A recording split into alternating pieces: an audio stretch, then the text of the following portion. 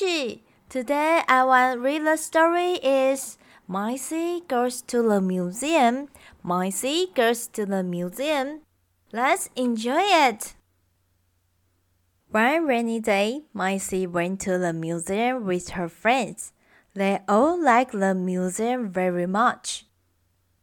First, everyone wanted to see the dinosaur. What enormous bones!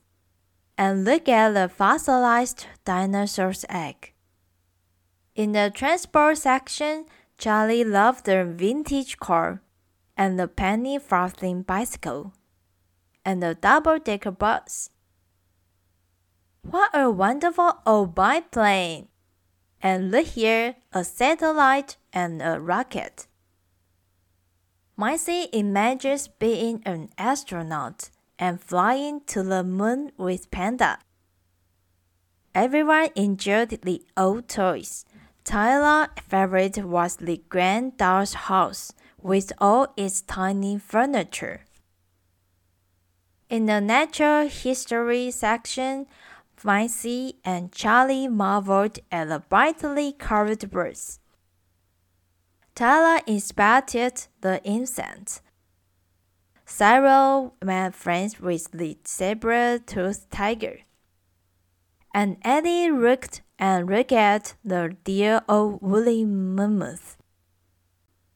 There's so much to see and do at the museum. You can draw, play with puppets, make music, and dress up in the costume room. Maisy dressed up as an Egyptian. Cyril was a knight. Look at his shiny armor. Now it's time to visit the food section, Charlie said.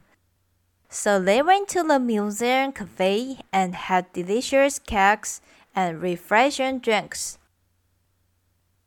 There's always something new to see at the museum, Maisy said on the way home.